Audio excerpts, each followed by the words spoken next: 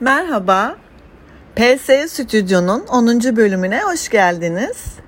Bugün akademik tanınırlık hakkında konuşmak istiyorum.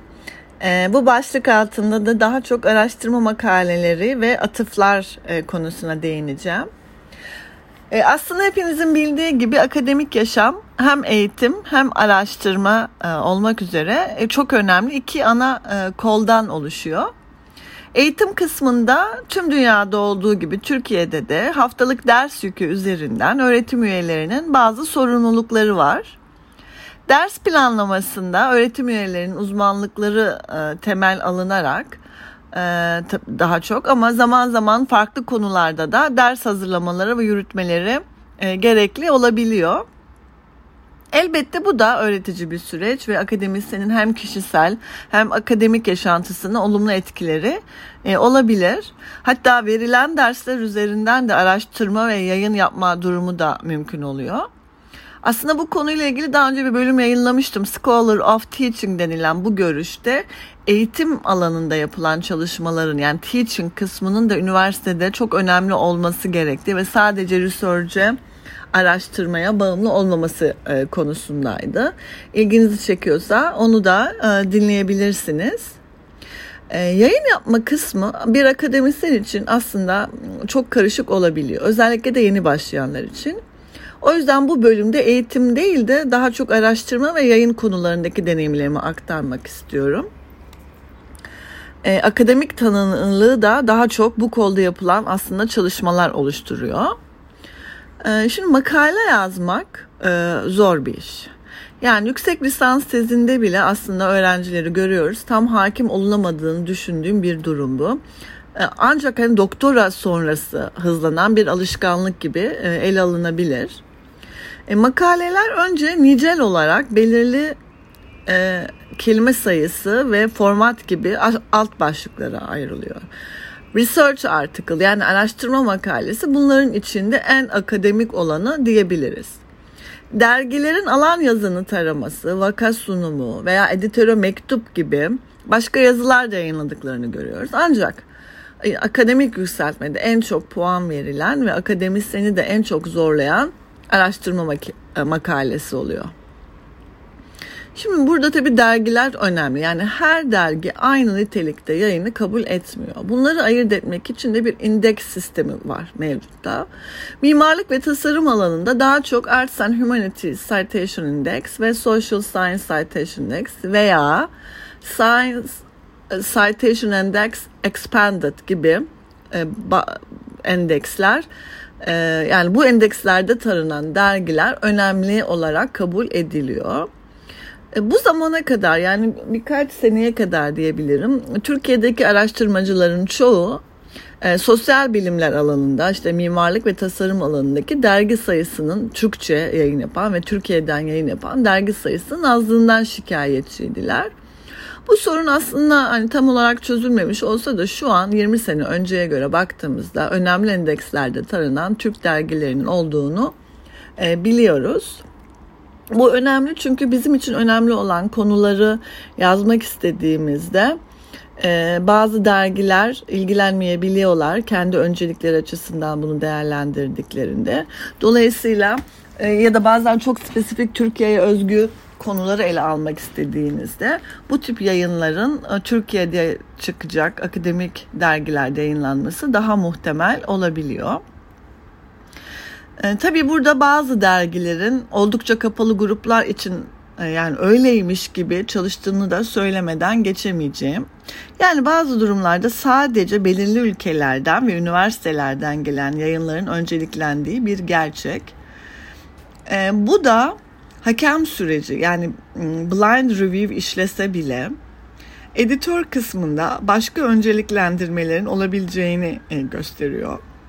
Ayrıca her ne kadar araştırma makalelerinde double blind review yani iki ayrı hakeme yazar ve kurum bilgilerinin gösterilmediği metinler üzerinden hakemlik yapılsa da bazen bunun tam olarak blind çalışmadığını söyleyebiliriz. Yani sık hakemlik yapan birisi olarak bana blind kopyanın gelmediği durumlar oldu maalesef. Hatta burada editöre yazdığım şeyler de oldu. Yani isimler genelde gizleniyor ama kurum bilgilerinin de yine çıkarılması gerekiyor blind kopyadan.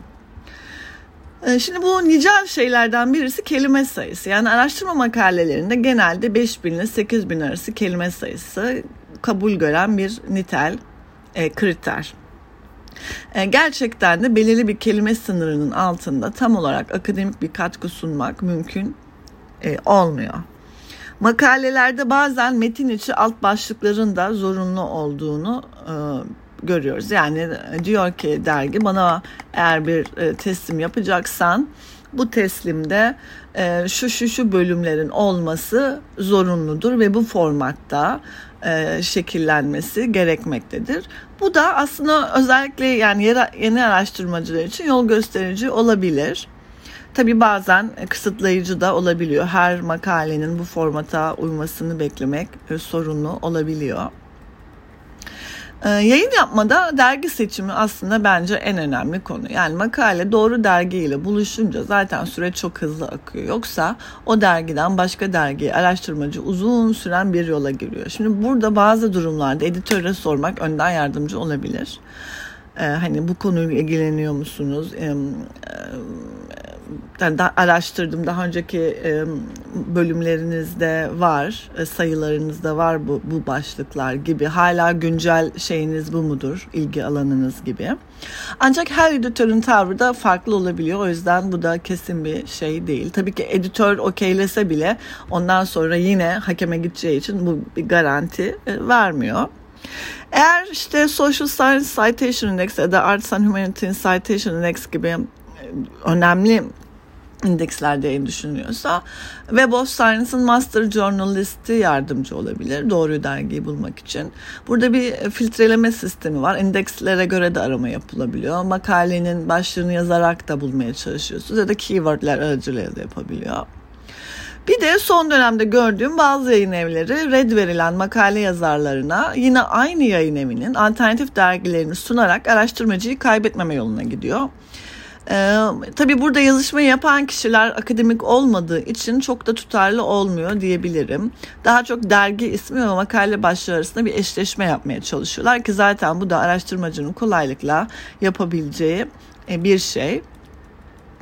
Yayın yapmak tabii ki akademik tanınırlık için önemli ama bu yayınların okunup başka yayınlarda atıf verilmesi daha da önemli.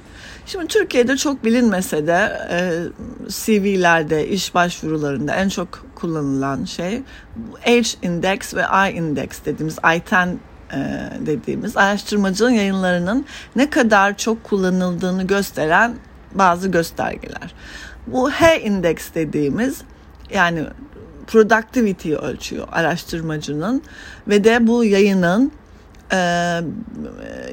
ya da araştırmacının etkisini, yani çevresindeki etkisini gösteriyor. O yüzden önemli. I-10 dediğimizde genellikle işte 10 tane, en az 10 tane atıf almış olan sayısı, makale sayısını gösteriyor.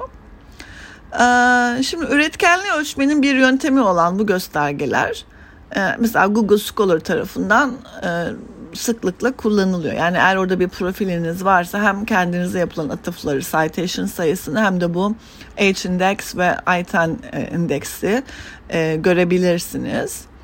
Burada başka yöntemler de var ama Google Scholar benim gördüğüm en sık kullandığım araç ve en güncel verinin burada olduğunu düşünüyorum. Tabii hala eksiklikleri var. Yani size atıf yapıldığını bildiğiniz bazı makalelerin işlenmediğini görebiliyorsunuz. Özellikle de mesela Türkçe yayınlarda bunu görüyorum. Ve de eğer size yapan yayın bir dergi değilse, örneğin kitapsa, bir de tezse, bunları bulmak, onların internetten ilişkisini kurması Google Scholar açısından zor olabiliyor. Bir de burada bir sorun var. Aslında Google Scholar kendi kendinize yaptığınız atıfları da içeriyor. Aslında bunlar normalde atıf sayısı olarak sayılmamalı. Dergi seçimi yine burada önemli. Yani atıf almak konusunda da önemli. Çünkü bazı dergiler alan yazının araştırması yapan bazı araştırmacılar tarafından daha sık kullanılıyor. O zaman da hep o dergilerde yapılan yayınlara atıf verilmiş olunuyor. İşte burada derginin impact faktörü bunun bir göstergesi. Impact faktör eğer fazlaysa ve kabul oranı düşükse burada tabii makalenize daha çok atıf yapılacağını varsayabilirsiniz. Dergiler ayrıca cevap süresini de web sitelerinde paylaşıyorlar. Bu da araştırmacılar için önemli bir gösterge. Çok önemsiyorum. Yani bu dergi sayısının artmasıyla doğru dergiyi bulma olayı birazcık zorlaştı. O yüzden bu tip matrix deniyor ve web sitelerindeki kendi bilgi verdikleri, dergiyle ilgili bilgi verdikleri yerlerde bunları takip etmek önemli. Bir de tabii ki zaman içerisinde yapılan değişiklikler var. Yani derginin editörü değişiyor, üst yönetiminde bazı şeyler değişiyor. Dolayısıyla yayın politikasında büyük değişiklikler yapılabiliyor, içerikle ilgili olabiliyor. O yüzden güncel verileri kullanmak önemli. Yani Web of Science'ın Master Journalist'i bu anlamda bence başucu kaynağı. Türkiye'deki dergiler için de Ulakbim bu tip bilgileri içeriyor.